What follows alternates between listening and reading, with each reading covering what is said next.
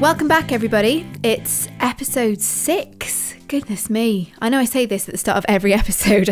I feel surprised at the start of every episode, Tom, that we are back and we are coming at you again. I think it's just amazing that we keep managing to do this, don't we? We're persistent, if nothing else. Exactly. We're not going away.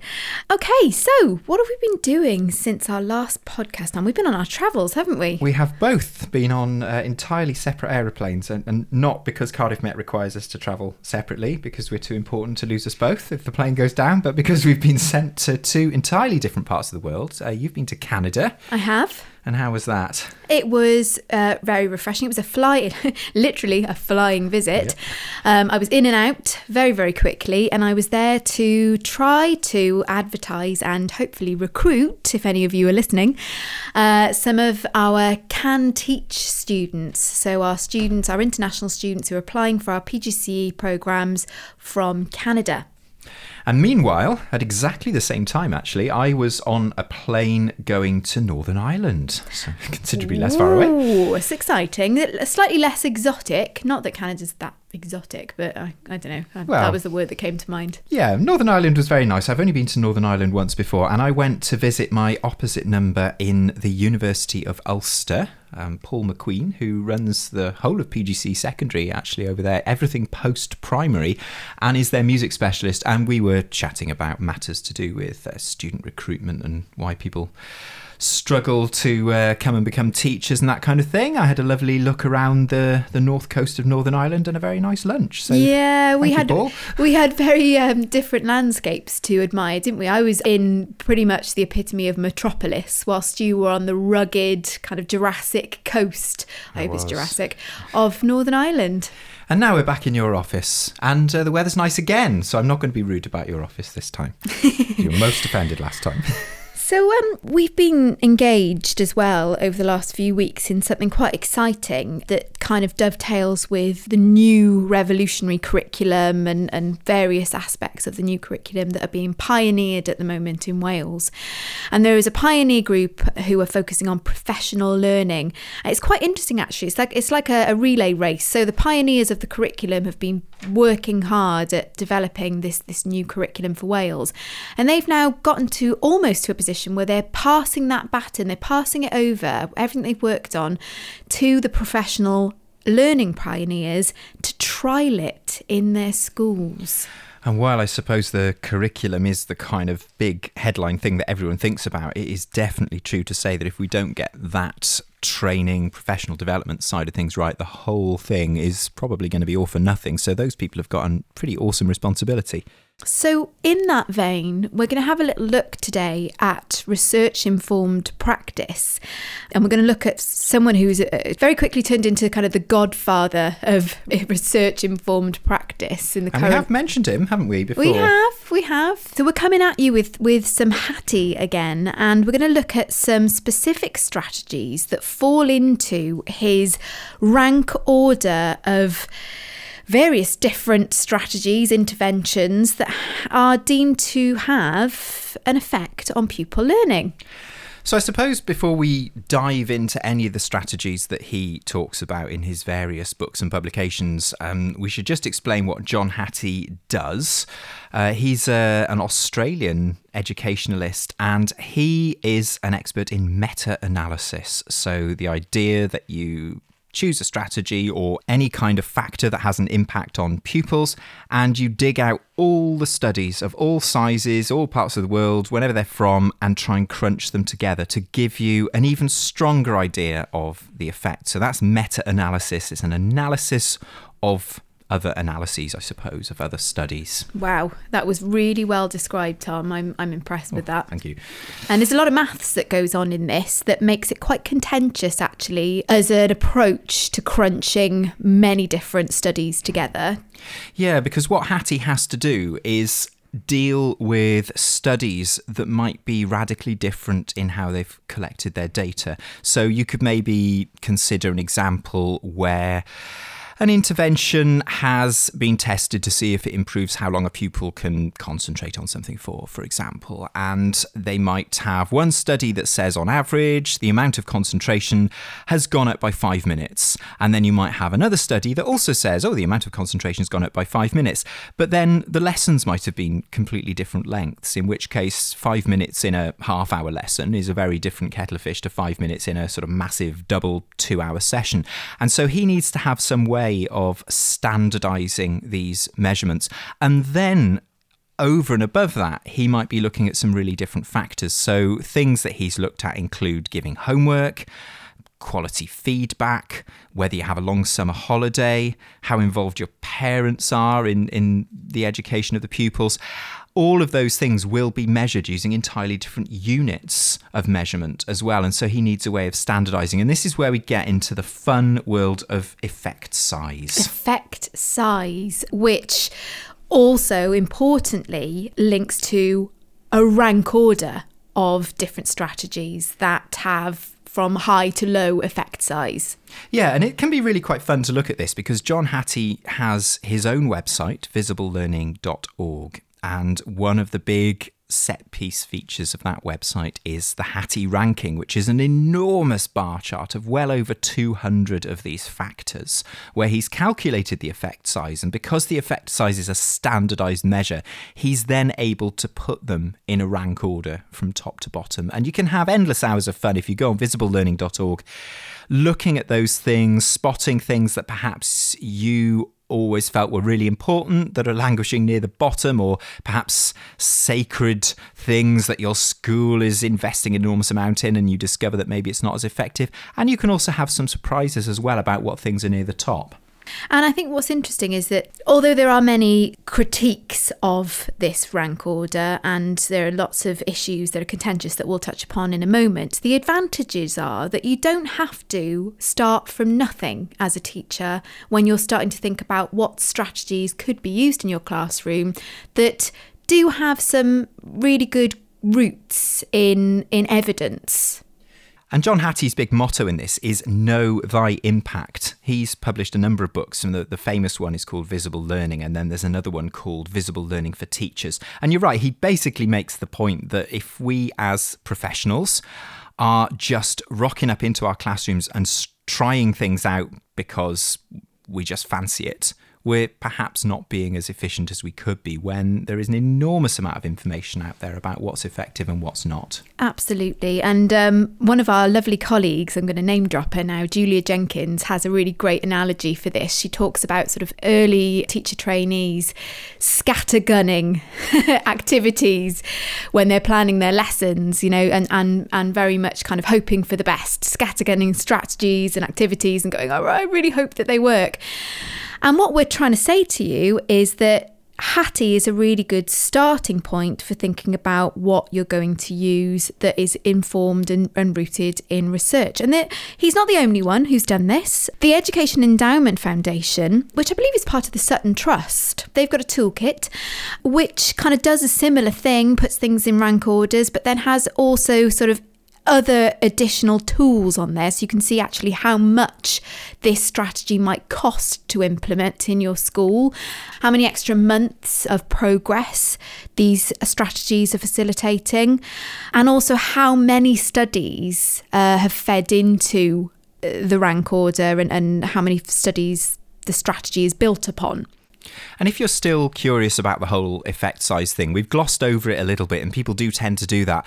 I think probably an internet search is your friend there because it is a standard statistical device. But I think for the purposes of our deep discussion today, as long as we understand that it's just a way of taking different measures of how much something's improved and finding a way of putting them on a level playing field so they can be ranked, I think that's okay.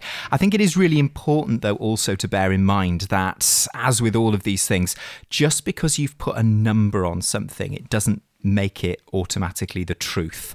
And while we said earlier that we need to be careful as teachers not to see ourselves as kind of crazy artistic figures just trying stuff out on a hunch, we don't want to go the other way as well, which I think some people do, which is to worship numbers and think that because it's got a number on it, we've got to believe it. There are criticisms of Hattie's ranking method. You can find them by searching online, and I think a lot of them are quite valid criticisms. And I think Hattie himself, he actually commented on one of the blogs criticising him and said, no, that's absolutely fine. As long as we understand that as soon as you put things on a level playing field like that, we are going to lose a little bit of detail. Yeah, and a good example of this is homework. This was the exact contentious issue that was brought up in this blog that Tom has just mentioned, and about how homework and the effect size of homework, when you look down into the detail, is very different for primary pupils to how effective it is in terms of progress in secondary contexts. Yeah, and I think probably we all see homework. It sits really low on the Hattie ranking, considering how much homework people give. And I suppose it's a bit of a danger as well that all of us who really hate the idea of lugging bags of homework home to Mark, that's an absolute gift. You see homework low down on the rank and you think, yay, happy days, don't need to give any more homework. But actually, the fine detail of it, and this is where, as a professional, we need to really drill into these things properly, is, as you say, it has a very different effect according to the age of the pupil. So I mean, it's basically pretty pointless giving it out in primary, but there is a point to it in secondary, but only if you give the right sort of homework. Absolutely. So as with all of these things, they are a tool, but they are to be approached in a professional way, and don't take them as law. Look into them, get under the skin of them. And I guess that's a good segue into what I did myself in my own practice. So I thought, I'm going to try out one of these high ranking techniques on the Hattie ranking list, and I'm going to try it out with my student teachers, just so that I can make sense of it for myself, so that I can consider the positives and the challenges associated with it, and so that we can have a nice deep discussion about it, Tom. So the technique is jigsaw technique. Now this comes in at an effect size of 1.20, and it's probably worth saying that anything above 0.4 is deemed to be having a really good effect on our learners that goes beyond just the average. Just the average, yeah. 0.4 is considered a kind of average effect. So anything between 0.2 and 0.4 is kind of okay. Anything below 0.2 is, to be honest, not worth dealing with very much. And certainly if you're up around 1.2, that's in education is considered a pretty enormous additional kind of boost to pupils' progress. Good. Oh yeah, absolutely. And to give you some perspective, this is the 7th from the top on this list. So it's quite up there, and that was my main rationale for trying this out. So jigsaw technique then, just to give you a definition, I'm taking this definition verbatim from the jigsaw.org website. It says, the jigsaw classroom is a cooperative learning technique that reduces racial conflict amongst school children, promotes better learning, improves student motivation, and increases enjoyment of the learning experience. Now, it's big claim.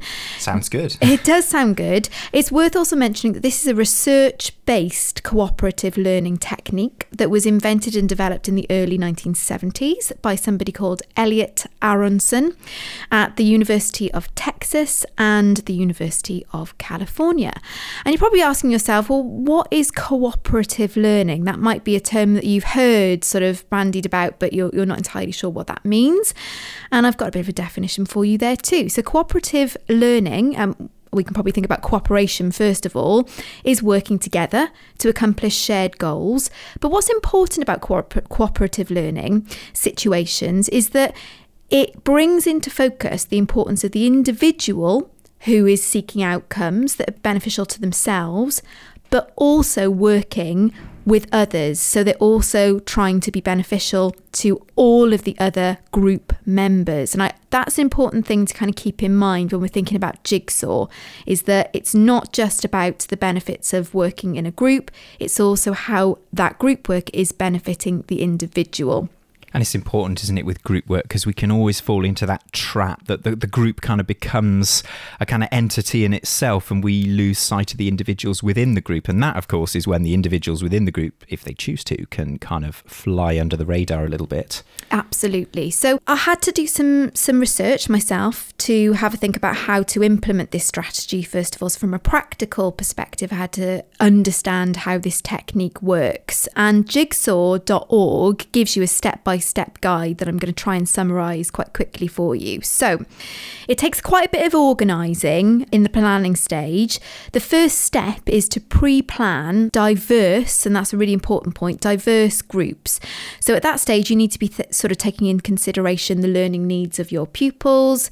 You're starting to think about differentiation, you're thinking about attainment, so all of the things that feed into how you might construct a diverse group of learners. Your second step, you need to appoint a group leader of that jigsaw group. I'm going to call that group the jigsaw group.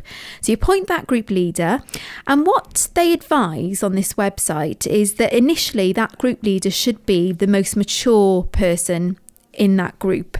So maybe someone who can model positive learning dispositions, who's quite driven. So you've got those groups figured out. You're then going to think about the topic that you're trying to teach. And you're going to try and break that topic down into 5 or 6 segments. So for example, let's say you're about to introduce pupils to a new novel in English, and you want them to know and understand the context of it before you start to read it. You might divide that broad topic of context into 5 areas. So you might get one group to look at, or one segment might be the social context.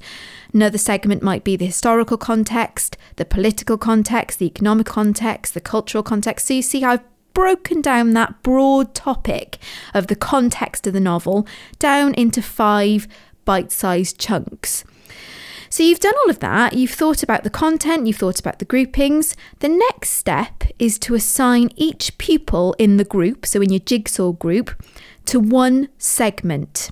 So in the 5 groups, each pupil in the groups are dealing with one of the segments that you've decided on.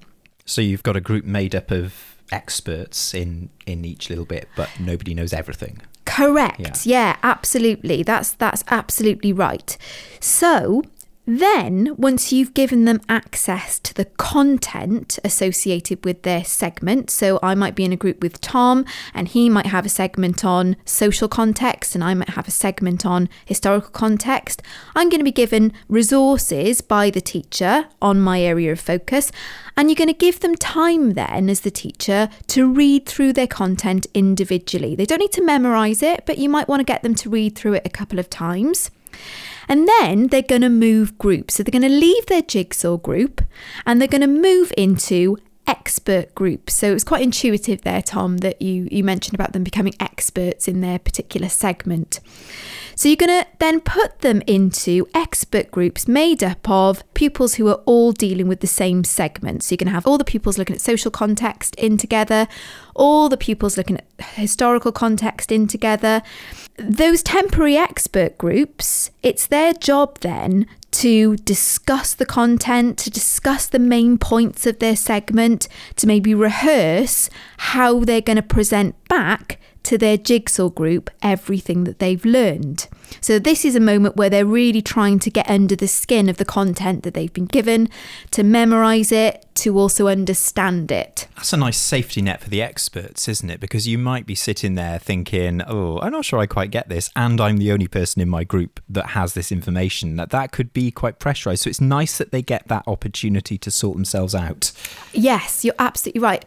What's difficult potentially for the teacher there, though, is that you're considering the makeup of your jigsaw group so that it's diverse, but you've also then got to think about where the pupils are going to go to and who they're going to be working with when they're working in their expert groups.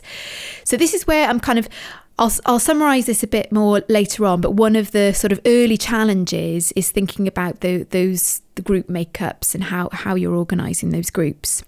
Okay, so they've gone into their expert groups, they've spent a bit of time getting under the skin of the content associated with their segment.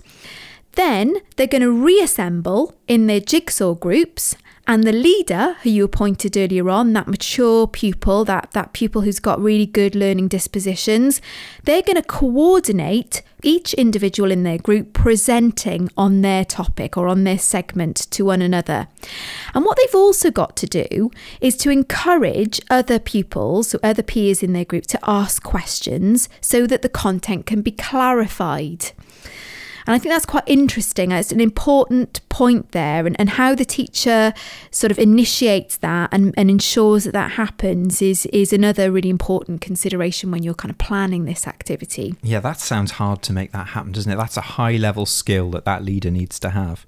Yeah, and actually it's interesting because the founders of this technique have actually thought about that, because what they say is step 9 for the teacher is for them to be rotating the groups, observing, but also intervening where necessary.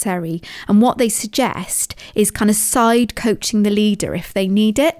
So perhaps whispering a few ideas, thoughts, questions into the leader's ear. And I thought that was interesting actually, because they do specify that it should be whispered. And I think that's interesting food for thought about the role of the teacher in this activity, in this technique, because they don't want to dominate. They really do want the groups to be working in a cooperative and an autonomous way. It's nice as well, isn't it, that this leader person who's clearly going to be quite an able person in the group is getting a bit of help there, because I think there's always a temptation to give these more able people a teacher-like role. There's always this thing about, oh yes, you can go and help all the other pupils and all of that, but we often don't think about what skills they're going to need in order to be able to do that. We're just going to cut them loose, and that's nice that they've thought about that. I totally agree with that, and that links with something that Hattie says a little bit later on. I'm going to touch on that in a few minutes' time. So the final step, you've done all of that, they've engaged in the jigsaw technique, and the final step is to quiz all of the pupils in the class on the content at the end of the lesson. So then you are not only quizzing them on the area that they became an expert in, but you're also quizzing them on the areas that they learned from others. So you're also kind of looking there at the quality of delivery from others in their jigsaw group. And I think that's an important final step. And that could be quite a low stakes test that you're using there. And you could make it slightly competitive if you wanted to see which jigsaw group actually learned the most and got the most right at the end. I don't know whether, that's a bit of a contentious point, but you could. And that could be another motivator. So that's essentially how it works. And I think what I wanted to do was to repackage it a little bit so that it worked in the context of what I was then delivering with my student teachers. So I used it in order to have a look at behaviour for learning with my PGC drama cohort. And the reason why I chose this technique for this session was because I already knew that they had quite a lot of pre-existing knowledge and experience on behaviour for learning techniques because they'd already been out in schools. So I felt that quite a lot of direct teaching and leading from the front from me was not necessarily going to be the best strategy for my student teachers.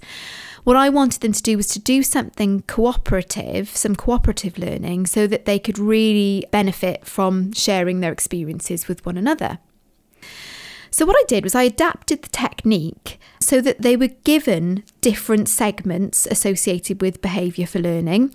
But I tried to repackage it a little bit so that they weren't just learning content that was given to them.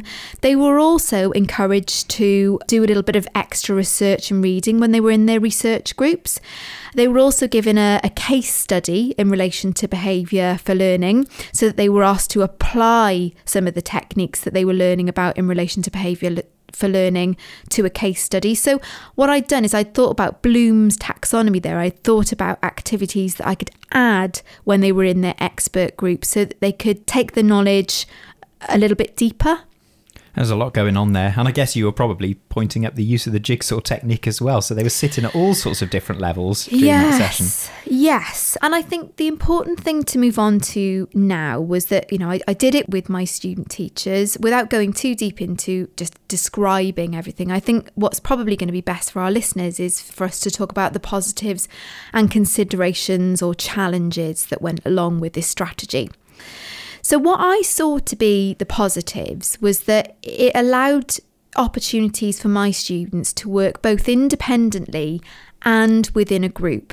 And what I mean by that is that actually every individual in the group was accountable, because there was only ever going to be one person coming back to their jigsaw group to give information on their topic. So if they didn't engage, if they didn't know and understand their segment of the lesson, then they would potentially be letting their jigsaw group down, because their jigsaw group wouldn't know that segment so well. You know, I read a thing the other day, and you know when you have a light bulb moment, you've been in the classroom for years and years and years, and then you just see something in black and white and think, oh, I never actually got my head around that. And it was that simple thing that if you do group work and you haven't made a system for every single person in the group to have some sense of accountability, then you potentially going to have a big problem. And that really does solve that problem, doesn't it, of making sure that nobody can afford to slack off. I think you're right. And you know what? Hattie actually talks about this in his book, Visible Learning for Teachers 2012.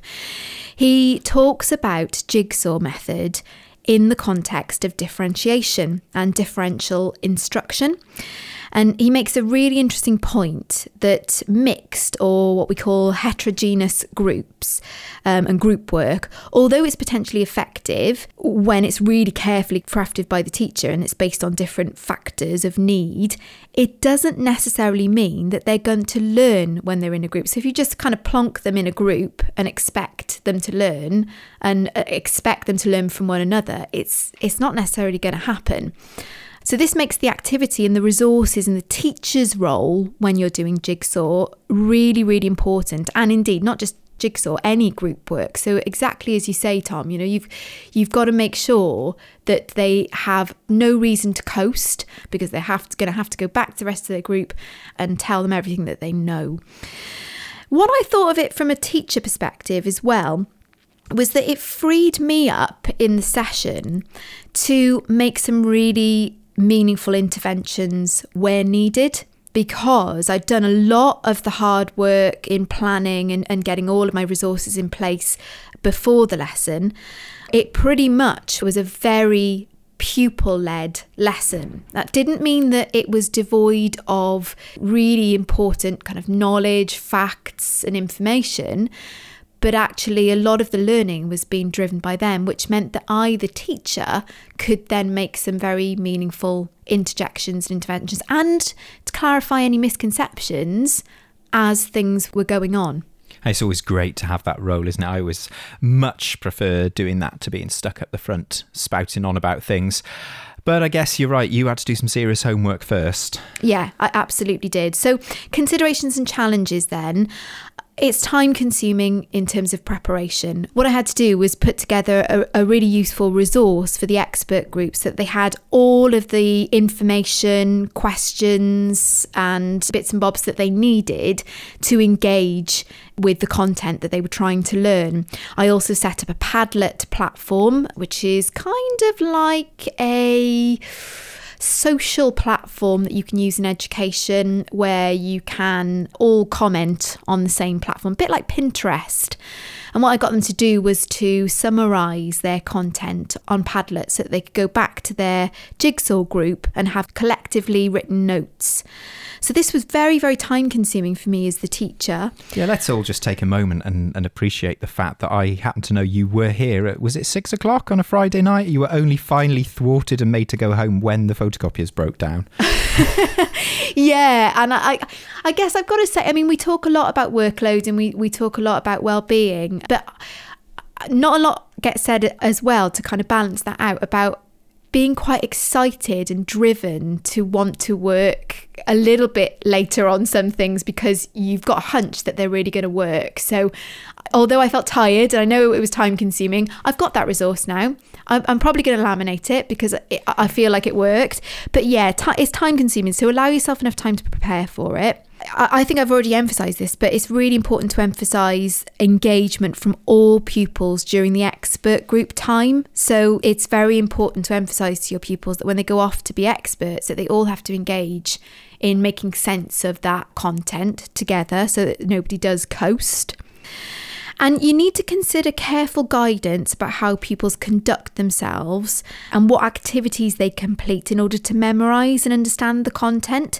So I don't think it will be enough to just go, right, here you go, there's all the content, now go off and learn it. You might have to give them some tips and some additional information and strategies to make sure that they do understand the content and they have learnt it properly, and that they can quite successfully then relay that to their jigsaw group. Yeah, you could really imagine somebody jumping into this perhaps with both feet and it not going very well because they haven't spent the time setting up that ethos in their classroom, and also giving pupils just those skills and tools over maybe a longer period of time.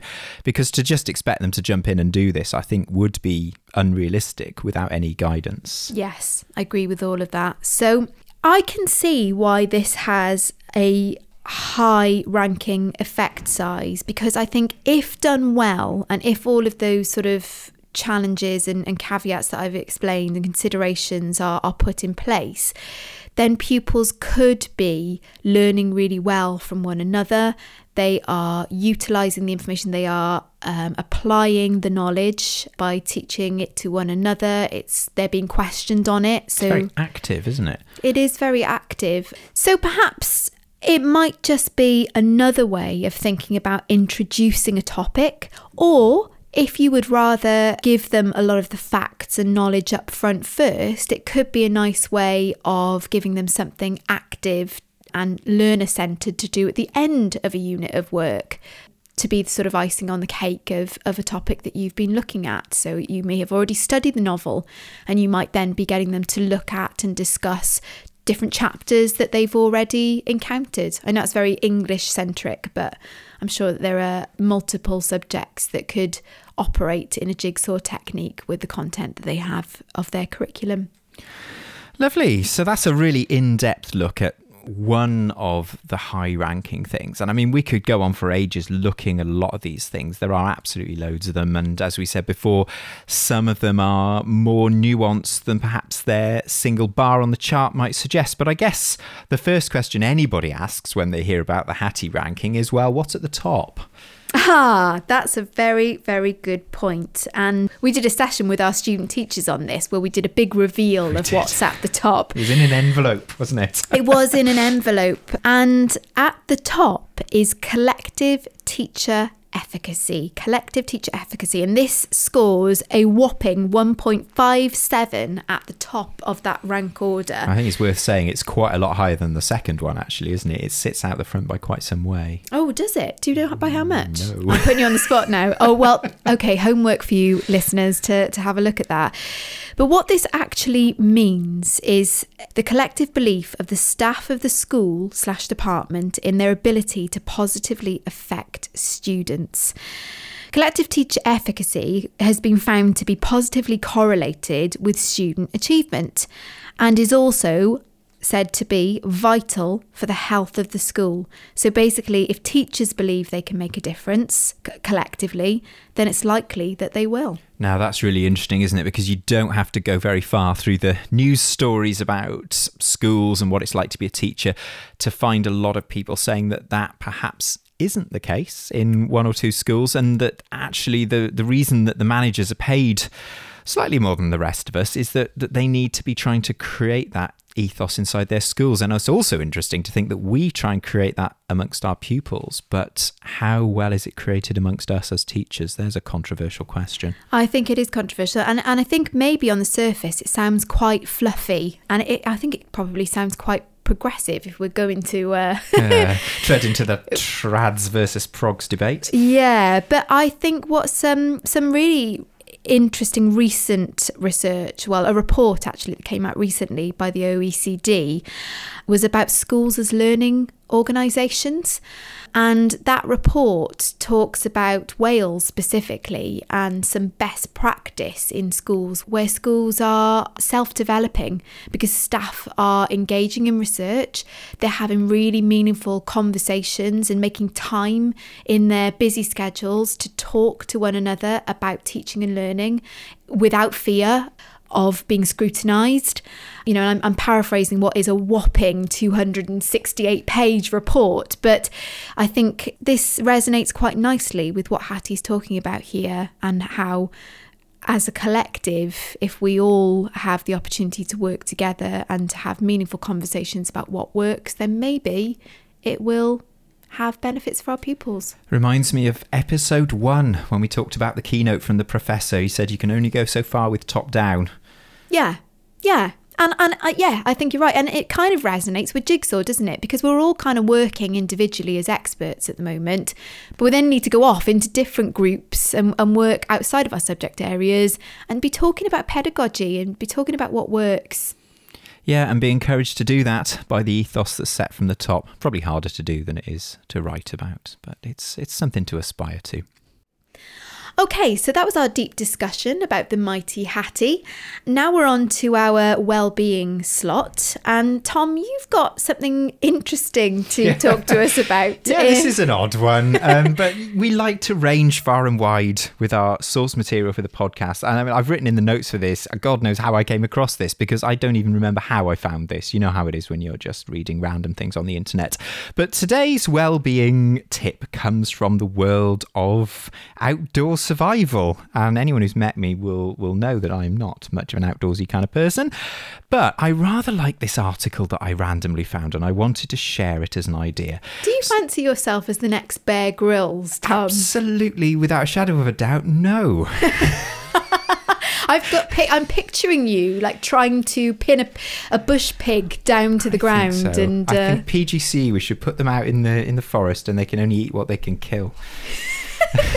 I'm a vegetarian. This is not resonating well with me. You're going to be eating leaves.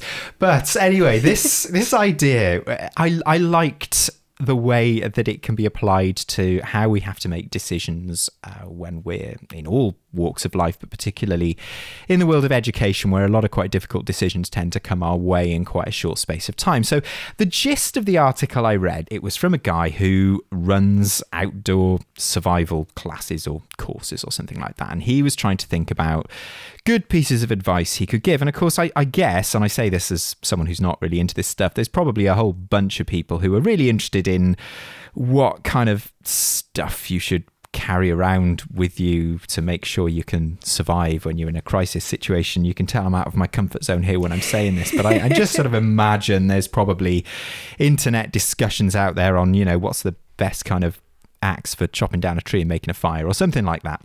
And this guy writing the article decided to go back to first principles with this and come up with a single thing that he would suggest that people should carry around with them so that they could survive in some sort of terrible situation. Maybe, you know, your plane to Canada has come down in a thickly wooded area and you only have the things on your person to help you survive until the Vice-Chancellor comes in a helicopter to collect you.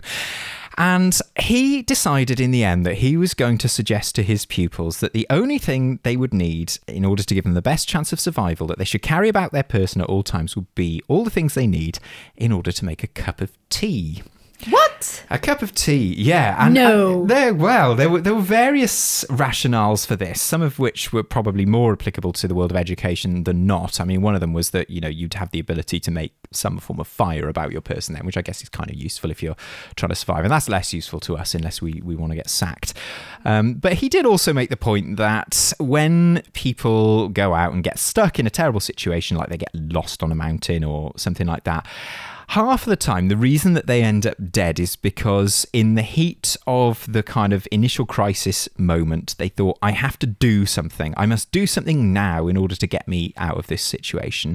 And without really thinking it through, they would just do something, and it would usually be the wrong thing. They'd set off, you know, in the wrong direction, or they'd go out into the bad weather when really they should have stayed where they were, or something like that. So the idea behind it was that, yes, you'd make some fire, yes, you'd get a hot drink inside you, and maybe a bit of a sugar boost if you take sugar in your tea, but the main reason is it would just stop you doing anything else for 15 or 20 minutes. Stop you doing anything rash. Yeah, stop you doing anything stupid.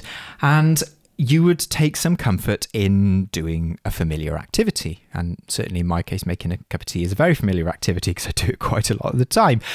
And his idea was that in the time it takes this person who's kind of panicking a little bit to get all their stuff out and make their cup of tea, they would maybe have a chance to reflect and think and end up perhaps making a more considered first decision than they would have done if they just struck off into the forest, into the weather or whatever on their own.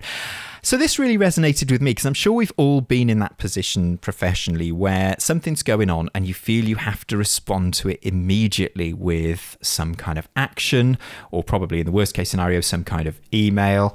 It's never good.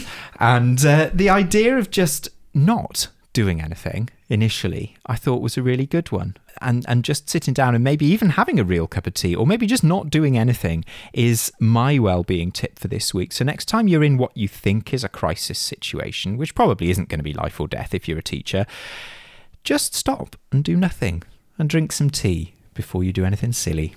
I think that's an excellent tip, Tom, and all I have to add to that is that if you see someone else who's looking slightly distressed, maybe they've just walked out of a lesson where they've been observed, or any lesson where they look like they've maybe had a bit of a crisis, then maybe you might want to recommend going for a survival cuppa. Yeah, it's passed into our shared language, hasn't it? We now talk about having a survival cuppa. Yes, absolutely. So many more survival cuppas in the future, I'm sure. So there we go. Let's move on to our shout out section. So time to celebrate somebody out there doing something amazing. Who have we got for us this time, Emma? Well, actually this time, Tom, I'm going to be shouting out to multiple people.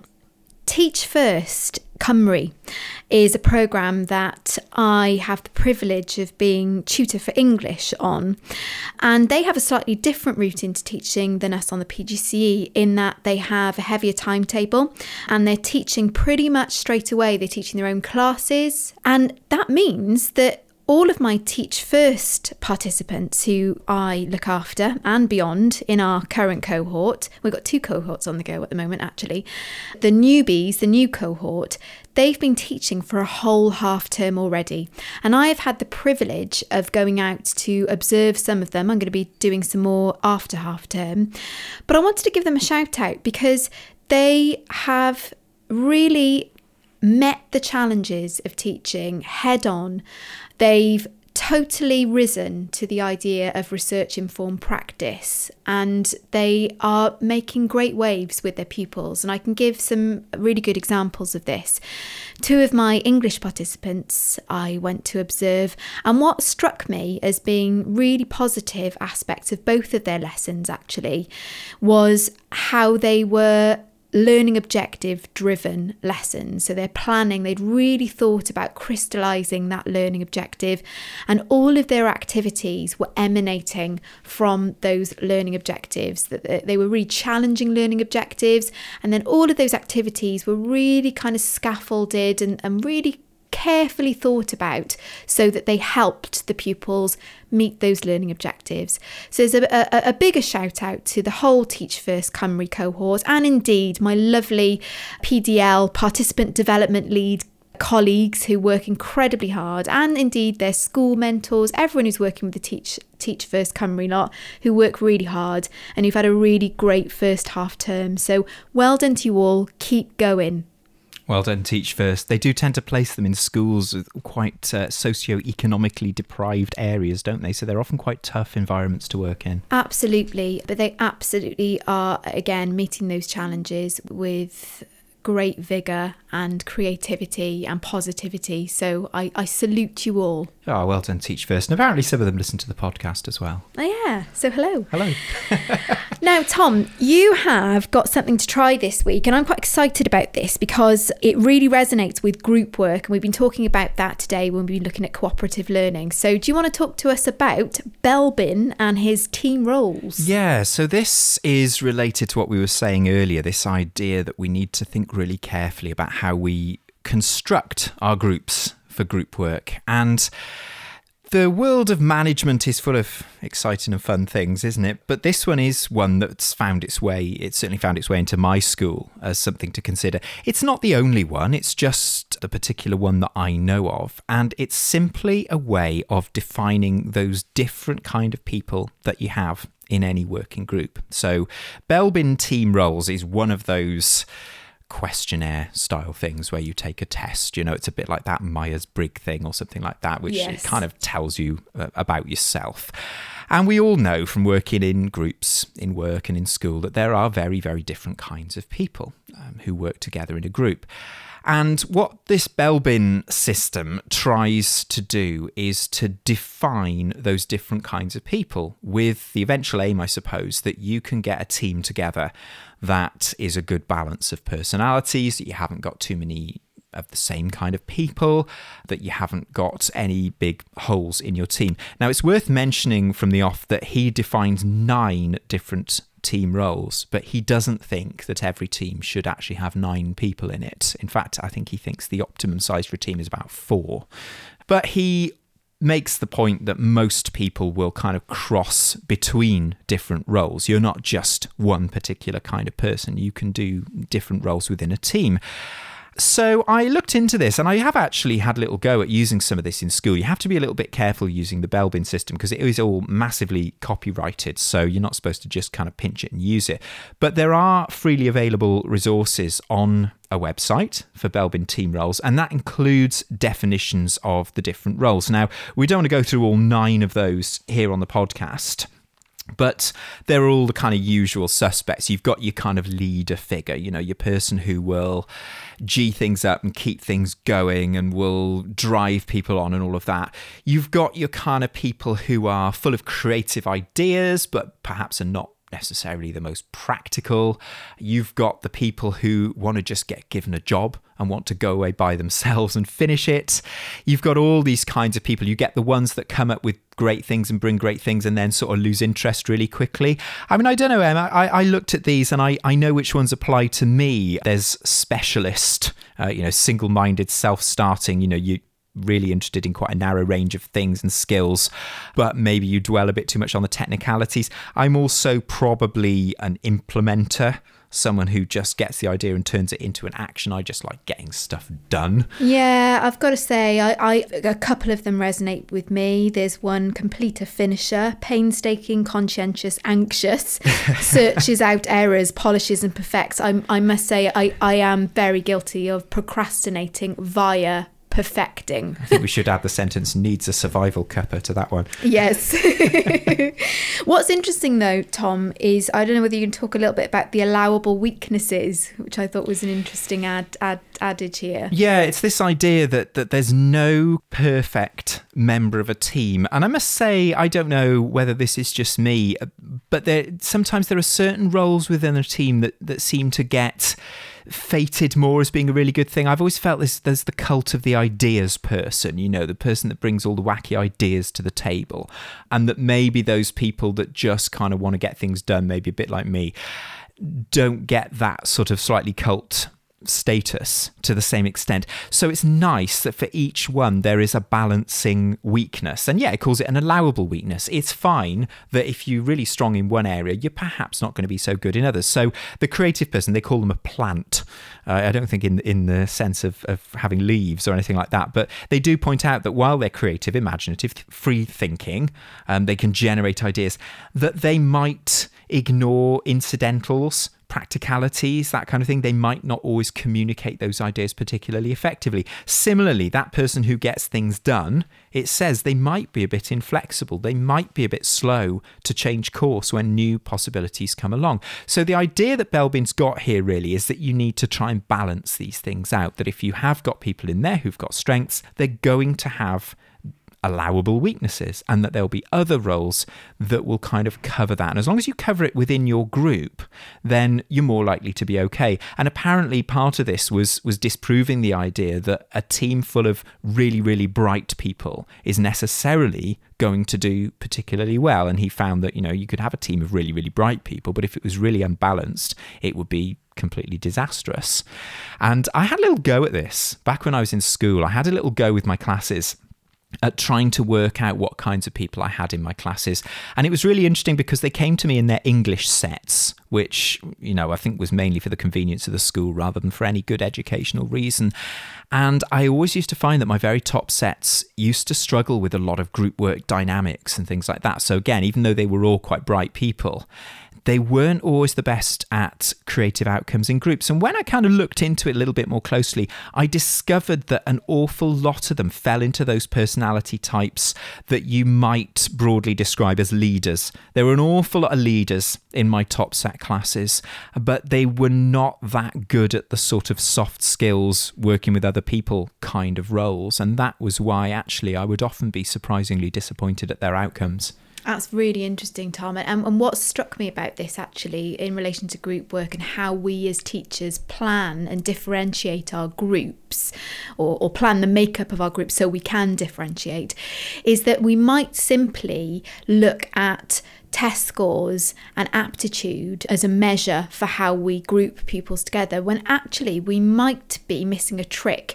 if we don't consider things like their team roles, their interpersonal skills, their competencies, their dispositions, because as Tom said, it might not be beneficial to simply think about this in terms of aptitude and academic ability.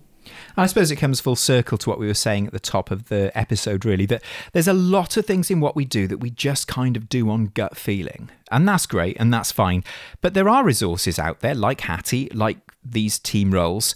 They're not the answer to absolutely everything, but they can provide you with a starting point and they can provide you with a little bit of something more concrete to base those decisions on. So as professionals, as research-informed professionals, we should probably use them. Absolutely. I know I will be.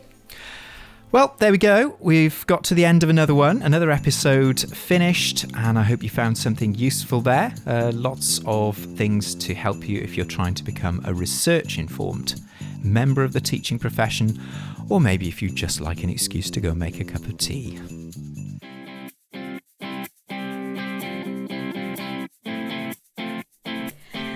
That was Emma and Tom's PGCE podcast, presented by Emma Thayer and Tom Breeze.